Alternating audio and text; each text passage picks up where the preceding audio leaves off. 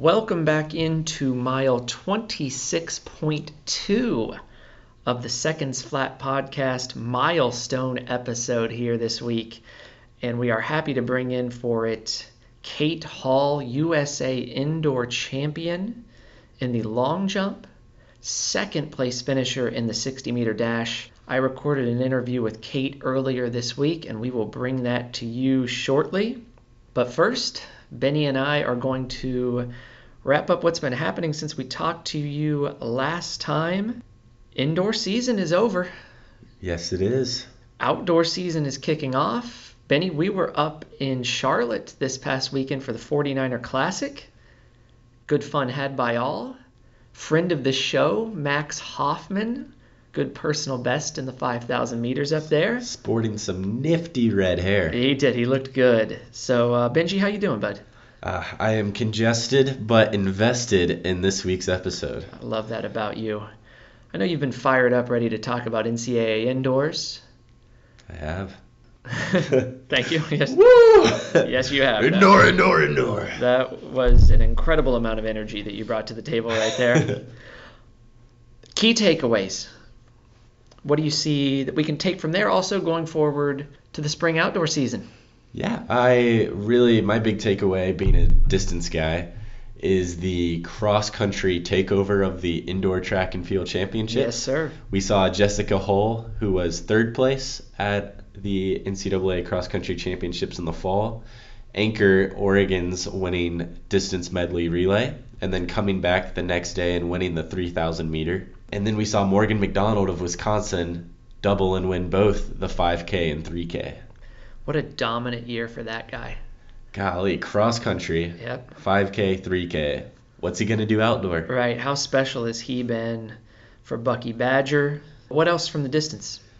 All our listeners know, big fan of NAU here. Yeah, you're not hiding any secrets there.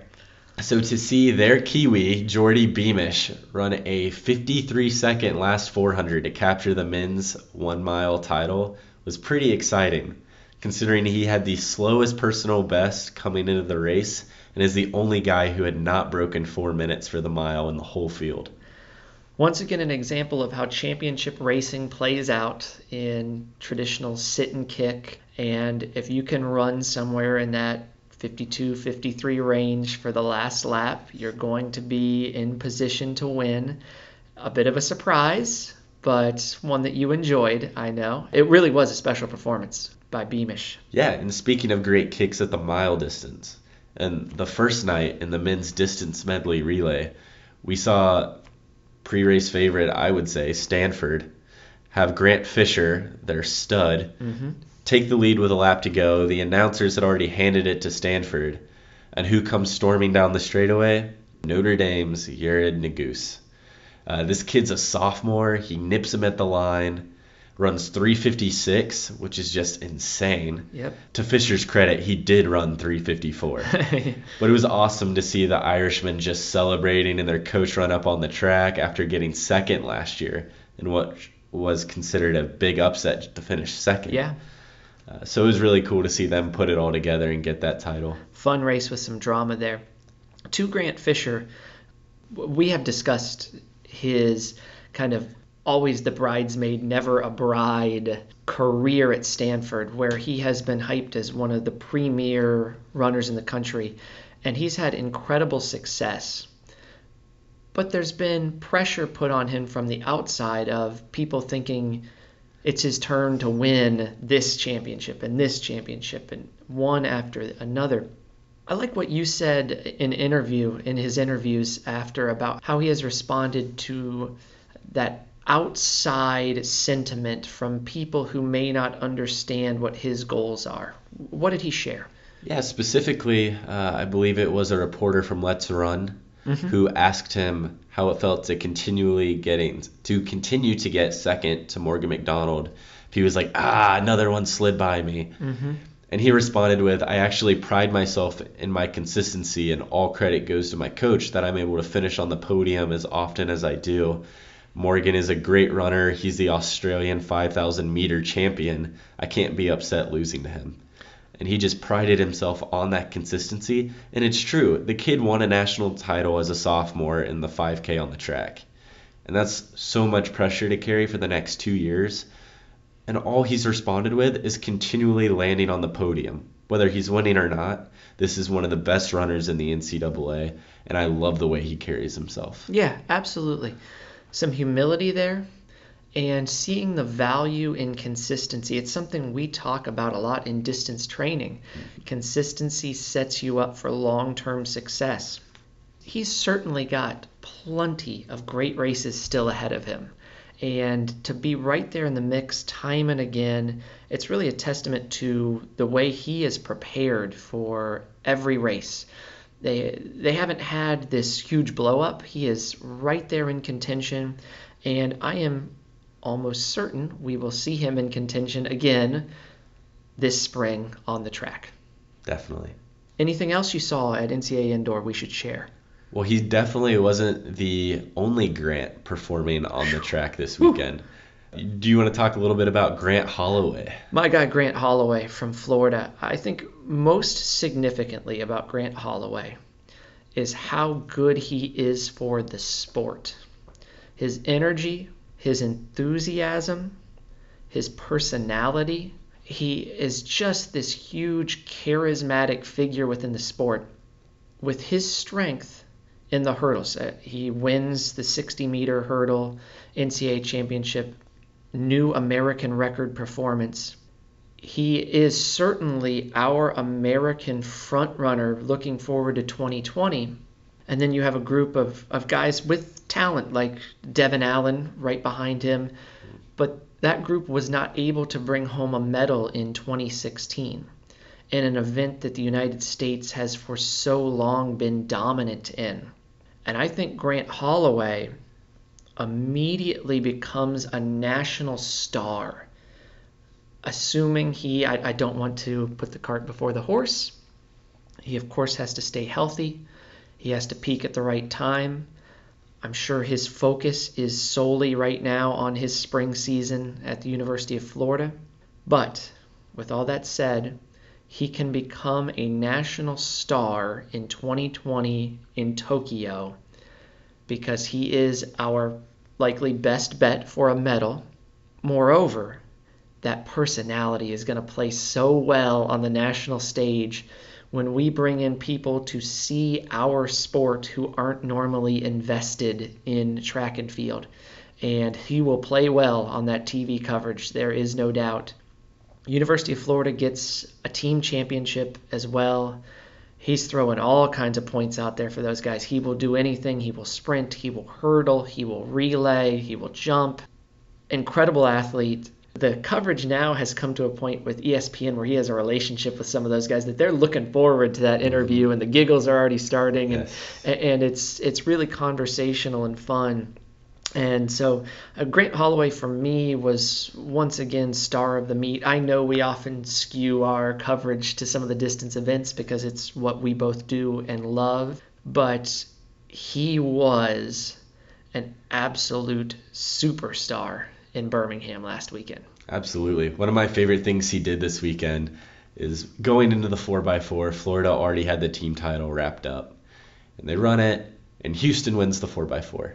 And their guy goes down, hits the track. What does Grant Holloway do? He runs over and pretends to give the guy CPR. Yeah. Anyone else who had just lost the 4x4 national title would be upset. But his team had won. He ran over there, congratulated the guy, and just had a fun time. In a sport with speculation going on about certain athletes, and maybe it's kind of a second tier thing, like why would you run track when you can do football, to see this refreshing, fun take on it. Mm-hmm. Exactly what you said. He's the face the sport needs. Yep. He did it with sportsmanship, dignity, incredible enthusiasm and class. Hats off on that performance. Now, we're going to bring you another athlete who had incredible indoor success, another national champion, this time at the USA level, but she had done it before in college, both an NCAA indoor and outdoor championship for Kate Hall.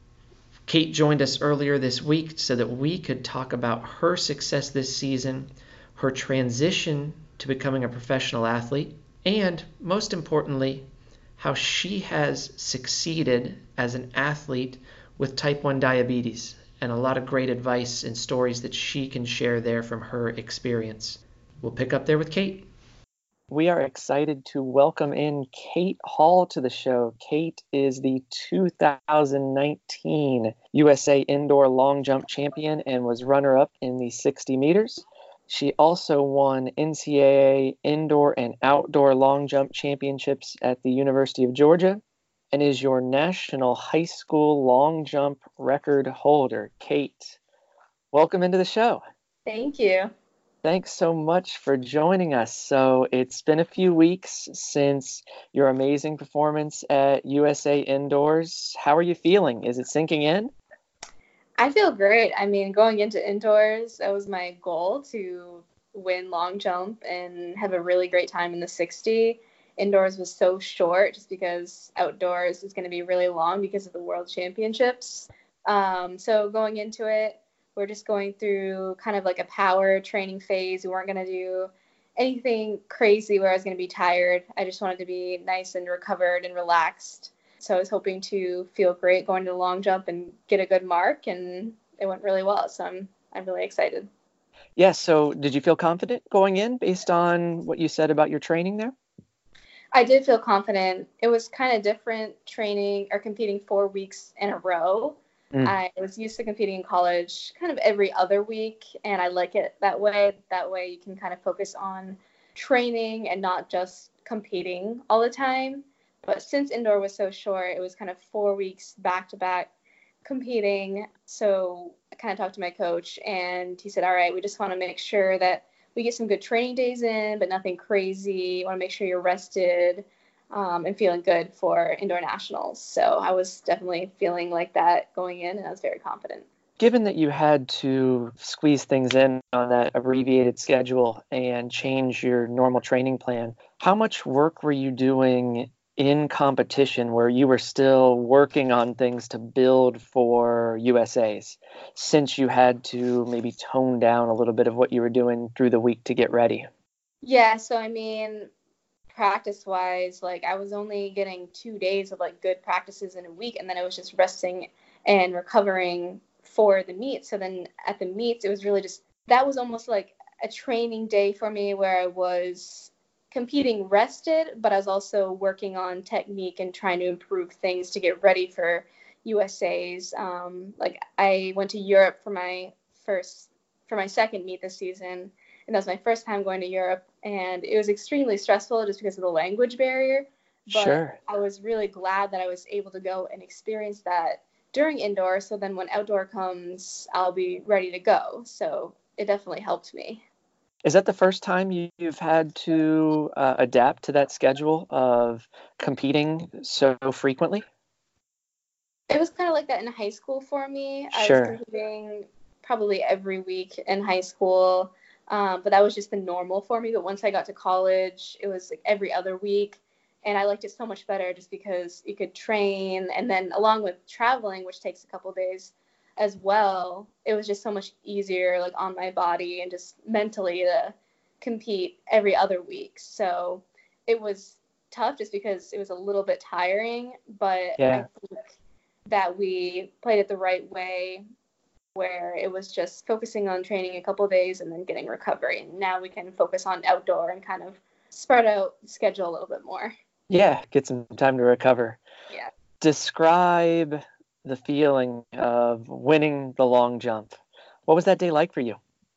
It was amazing. It's always a really good feeling to end the season on a good note. And it was my first season professionally. So I was really just hoping to be consistent and have a good jump.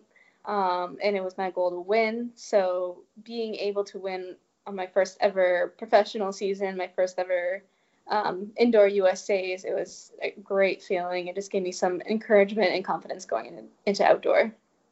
All right, so you take that encouragement and that confidence, and you're coming back the next day for the 60, right?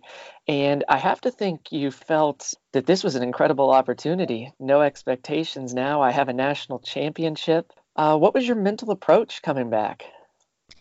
It was great. I was very confident going into the 60 because I had a great day in the long jump. So it made me more confident going to 60 knowing I was feeling good.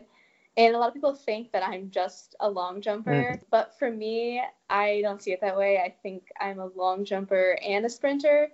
And even though right now I'm better in the long jump than I am in the sprints, I'm working towards getting better and I like it just as much. So I didn't have the mindset after the long jump as, okay, I won long jump. Now I can just go and run the 60 for fun and, just whatever. I had the mindset that I wanted to go and run fast and do well. So right after long jump, I got with my coach and we just did some breathing and relaxation techniques. And we kind of talked to me like, okay, this is amazing. You did so well, but now we have the 60 tomorrow. So now we need to focus on that and try not to get too caught up in the moment here. And I'm usually feeling awful the day after jumping because my body takes longer to recover. But I woke up the next day on very little sleep because I never sleep well after doing well. I felt great. My body felt the best it's felt after jumping, and that just added to the confidence. And I couldn't wait to go out there and run and get a good start. To take you back to your college career, you were a multi-time NCAA champion there. And as you said, some people know you, recognize you just as a jumper, in part probably because of the success you had in high school and college in that event. University of Georgia has an incredible tradition in the field events. And what's your perspective on what has made UGA so special? A lot of things. I liked it there a lot. So first off, I think they're able to get some really great recruits in from high school. Just the warm weather, the atmosphere is just amazing there. So I think it's easy to get some great top recruits in. But then I think the coach there at UGA just takes those incoming athletes and just brings them to the next level, which is key because I'm there training with Olympians and other NCAA champions, and it's an amazing atmosphere to be in. And I think that really attracts like other high schoolers as well, knowing that they can go in there and not only train with these amazing athletes, but get better themselves, and they can hope to maybe win an NCAA title someday. So that's such a great thing about UGA. Yeah, could you expound a little more on that competitive environment every day in practice with the other women that you were working with on the team? As you said, that elite level athletes you're seeing every day, that is an incredibly unique opportunity. Definitely. That was one of my favorite things about UGA. Just going in there and training with these Olympians, it was kind of intimidating when I first got there, but then when I got to know them, it's like, oh, these people are amazing. They're so nice. They're so down to earth, which made it so much better. But then at the same time, during practices, we're like almost competing against each other, and it's almost like a meet. So then we go to these meets and we're already used to competing together at practice. I mean, we measure all of our jumps in practice. So it's such a fun environment and we all get along so well that we're able to laugh and have a good time. But there's also that competitiveness as well. And it was so much fun. What can you take away from that time in Athens that you're applying now to your professional career that's just gotten underway and off to such an amazing start? I think the main thing that I can take away is just the technical work that I've learned there in the long jump mainly. In high school, that was kind of what I was lacking, was the technical aspect. I knew a lot about, lifting and sprinting and training phases, but I didn't know much about the technique of it. And I felt like at UGA, I was able to learn that technique well, and I loved what I learned. And we had to change my approach a couple times because I was very inconsistent at first. And then once we found what worked, it just was a whole game changer for me. And now that's what I'm still using. And I also learned a lot about maximizing my speed on the runway. So I'm still taking all of those little things I learned into consideration now, and it's really helped me. For people who maybe in our audience, we have a lot of folks who are distance running fans, maybe more so than sprints and jumps. Could you explain a little bit about how in the horizontal jumps, it is such a sprint event? And when you talk about your mechanics and technique in your approach, what you carry over from sprinting and say from the 60 to what you do in the long jump? Yeah, so being also a sprinter, training for the 16 for the sprints also helps with long jump. But in long jump, a lot of competitors, if they have a good pop, but they don't have the speed, they're not necessarily going to go super far. But if you have the speed aspect and the pop, then you can take that technique on the board where you're getting that pop, and then you're also bringing a huge amount of speed. You're going to go out, and it's going to bring you so far. So for me, I'm really working on maximizing that speed, which also includes doing a lot of block work, all of that speed stuff that helps. That's what I found has really helped me in the long jump, just focusing on bringing that speed, but also having like the right takeoff angles at the board too. Yeah. You've also been outspoken about the challenges of college athletics. And I'd like to know more about what insights you might give the recruit who's going through the process looking at college, or the collegiate athlete who's struggling to find balance in his or her life. What would you say to those folks? There's so much I could say. I'm really open about this subject, and I think there needs to be more awareness brought to it, because I think a lot of collegiate athletes struggle with the environment, especially coming from high school and transitioning to college. They struggle with it, but they don't want to say anything, and they don't want to complain. But I think it needs to be heard that it's okay to struggle and it's okay to talk about it, because so many other athletes are going through this. So the main thing that I noticed was that college athletics, it's mostly a business. And the truth is, a lot of coaches care about winning and having athletes that can score a large amount of points and making money. And that's the truth of it. So a lot of like high school athletes go into it thinking it's going to be a lot like high school, that they're going to find a coach who they can connect with and get along with, when that's not necessarily the case. And a lot of times on their visits, they'll find that the coach that's recruiting them has a whole different personality than when they actually go to the school. So my advice is to just look out for those things. Don't base your decision off of the coach's personality or how much of a good person you think he or she is. Base it off of the atmosphere and the training environment and your teammates, and obviously the academics, because in the end it's going to be your teammates that get you through. And also another huge important thing that I learned was that you also want to talk to your future teammates and ask them questions about how it really is there and if there's any issues, because they're going to tell you the truth. And I learned that in the recruiting process. So with some of those issues that you confronted, did you ever start to question your passion for what you do?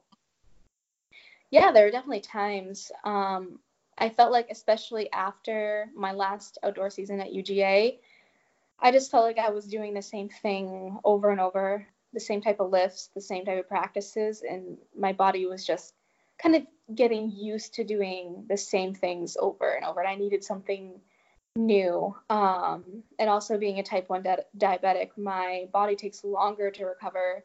So I really felt that by the end of the season, I was just getting completely worn down. And I also wanted to compete in the outdoor USA championships and possibly qualify for worlds, but that wasn't a possibility because of the NCAA season and it being so taxing for me. So I really had to think, and I remembered why I really love track and field and what my goals were. And my goals were world championships and Olympics. And if I'm not able to go out there and go to USAs and try to qualify for worlds and compete professionally and go to Europe, then what am I doing? Because at that point, I've already won multiple NCAA titles and a team title. So I wanted to go and pursue my other goals and my bigger goals, which are the Olympics. So that's when I kind of realized, okay, I need to make a change and leave the NCAA and go and pursue my dream. All right, a lot of great stuff in there. I'd love to unpack a little bit more. Yeah. First, with those goals that you mentioned in turning pro, has the ability to refocus on those been part of finding your passion again and helped lead to the success this year? Yeah, definitely. Because I'm back with my trainer that I had in high school, and he knows a lot about type 1 diabetics and the kind of training and recovery they need. And it's really been a game changer for me because now I'm able to go and train and feel 100% every day that I'm training and also get the recovery that I need. So it's a really good balance. And I'm always trying different exercises, different drills. So I'm always changing it up. So I'm never getting kind of bored of what I'm doing. My body isn't adapting to what I'm doing. So it's been a huge difference for me. And it's just made training more fun and more exciting. And it's just now I'm back focused on, okay, world championships and Olympics, and it's so much fun. So you mentioned there being a type 1 diabetic, and you've been a great advocate for athletes with diabetes. How has that impacted your athletic career? You mentioned there about recovery. That's obviously a piece, but maybe you could share some other ways as well. Yeah, so I was diagnosed with type 1 diabetes when I was 10 years old. When I was diagnosed, I wanted to kind of control it all by myself, which I think was a really good thing for me because it made me work hard at a really young age. And that's where my work ethic stemmed from. And now it's kind of rolled over into track and field. So that's been a huge positive about being type 1 diabetic is that I made it into something good. I've made it into something positive, and I don't think I'd be where I am today if I wasn't diagnosed with it. But when it comes to dealing with it during practices, during competitions, there's a lot that goes into it. I'm always having to track my blood sugars to make sure that they don't go too high or too low because that can cause muscle cramps, which I learned the hard way during one of my meets, and I had to scratch all of my events. Then during competitions, adrenaline makes my blood sugar spike, so I have to deal with that as well. But luckily, I have an insulin pump Omnipod, which has made a huge difference for me. It's sticks right on and doesn't fall off. I had to switch at one point because I had a pump that would just constantly fall off, and then my blood sugars would skyrocket because I wasn't having insulin. And then when I switched, it was a whole game changer for me because then I didn't have to worry anymore. And it's definitely a struggle dealing with it every day, but it's made me who I am. And I'm really passionate about showing others that it doesn't have to stop them from doing anything. And you can control it. It doesn't have to control you. So I think if you kind of have that mindset, then anyone who has type 1 can do anything they want to. I love the way you just said that, and let's build on that a little bit. I've worked with young women who have been in your situation and those challenges you face every day just going to practice and what's it going to be like when I get out on the track, things that a lot of other athletes can't necessarily relate to. What advice would you give the high school girl out there listening who is in a similar place to what you've experienced? Yeah, so one thing I would say is to be very open about it. I know quite a few diabetics who are a little shy about sharing that they have diabetes. And I find that people actually look up to you if you have diabetes because then they realize that you're dealing with this lifelong disease. And then you're also going out there and doing amazing in whatever you're doing and you're a normal person, and they look at you and think, oh wow, like this is amazing that you can go out there and do all of this considering everything you have to deal with. So I found that once I opened up to my friends, extended family, teammates, whoever, that they were extremely supportive. They helped me through all my highs and lows, literally. And when I was younger, they would also give me candy when my blood sugar was low.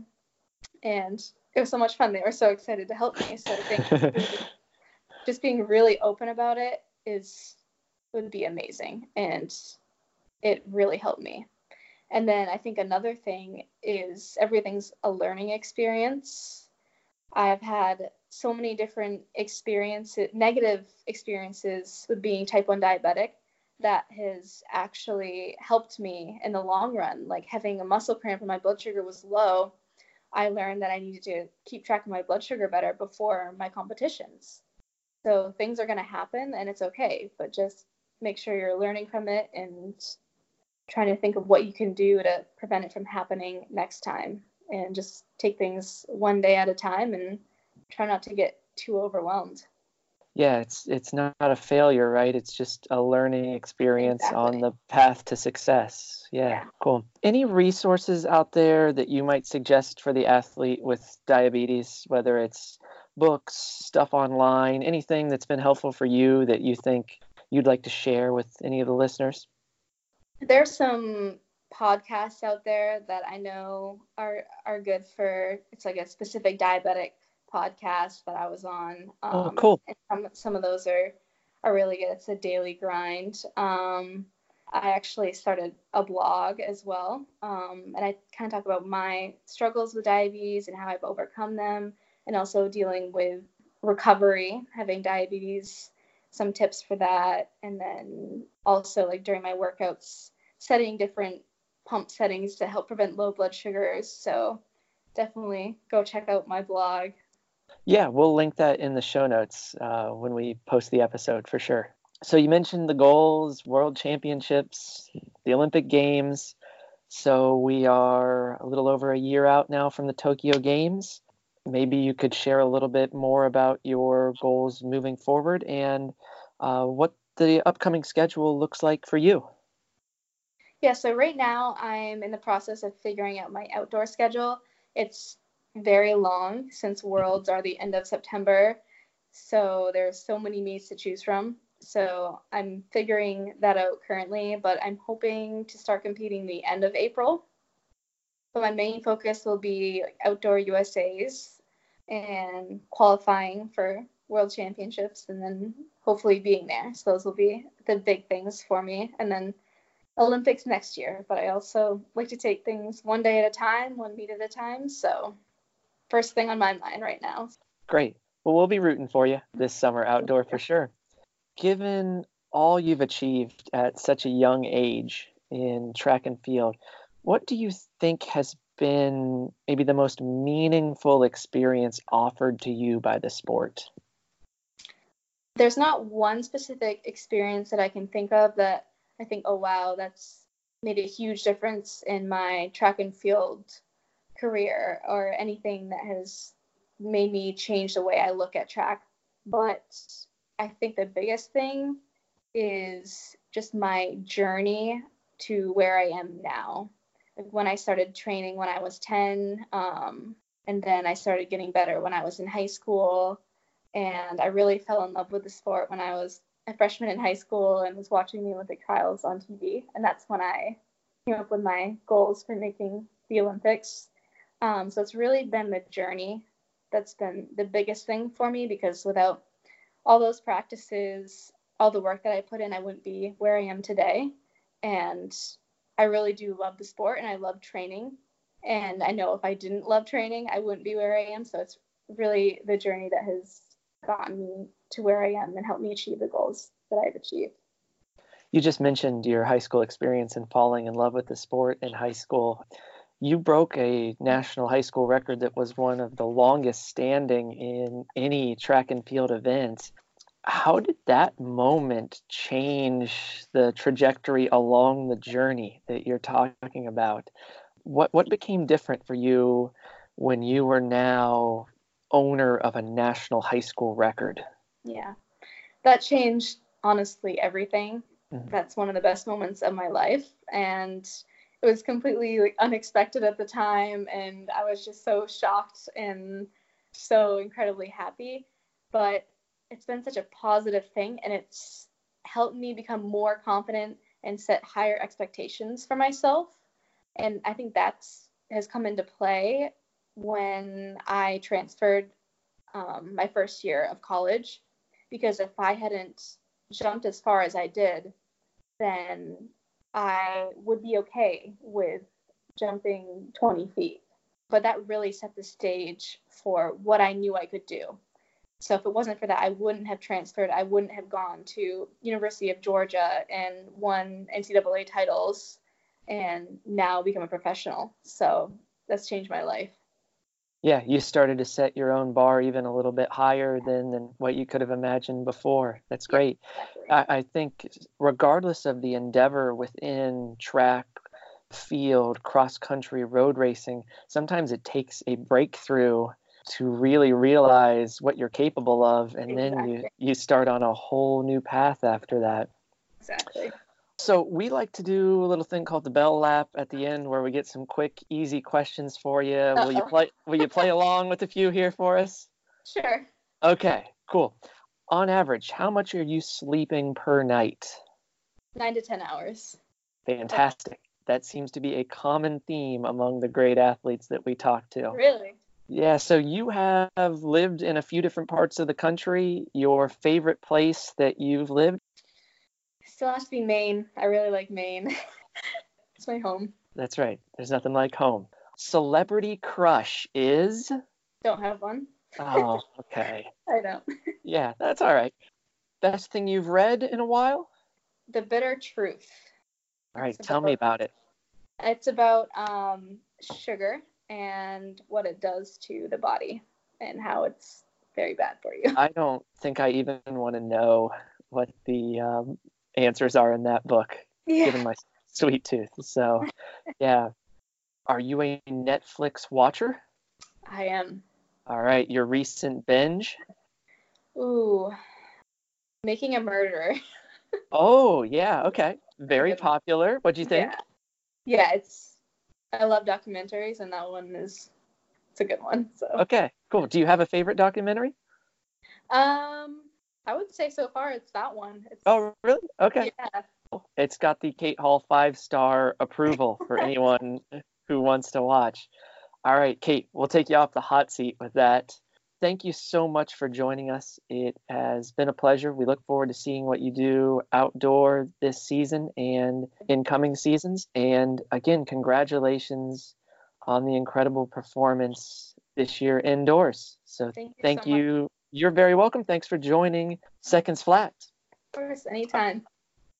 All right, that's it for mile 26.2. Before we go, we'll give you a little peek ahead to next week. We're going to dive into the controversy surrounding the new Olympic qualifying standards. There has been a whole bunch of discussion about that, and that topic is going to have a huge impact on who we send to Tokyo and what the fields look like there. Interesting conversation coming up around the Olympic qualifying numbers. We'll also get back into what we're reading and listening to right now in the world of running, but also outside of it. I've had a couple people mention that they enjoyed some of the recommendations from our summer reading list last year and said kind of like some of the non-sport stuff too. So we'll get back into that and tell you what we are interested in right now. Before we go, big news from Run In, our sponsor. It is the anniversary bash this weekend, Saturday the 22nd of March at Run In, and they're doing a gift card giveaway. 16 $100 gift cards will be given out. Shop yourself silly. New shoes, new jacket, new socks. What do you need? Everything you want for running, you can get it at Run In. We are guaranteeing at least one of those gift cards will go to a podcast listener. So rate and review the podcast. You'll get entered for a $100 gift card at Run In. So thanks to Dane Simmons The big man at Run In for making that happen for the special people. Listeners, thank you. We have made it to mile 26.2, and we are looking forward to keep going. We got some big marathons coming up that we're going to preview now that we've made it through 26.2. And we both have 26.2s on the way. That's what I was going to say. Benny has locked in for 26.2 of the trail variety. Yes. I'll be back up in Massachusetts hitting the roads from Hopkinton to Boston in about a month. And so we'll take a look at what happens in those races coming up, but also preview some other big ones like London with its incredible field. Until next time, this has been the Seconds Flat Running Podcast. Thank you so much for listening. Please email us, secondsflatpodcast@gmail.com. We'll see you soon. Shout out to Max Hoffman. Yee!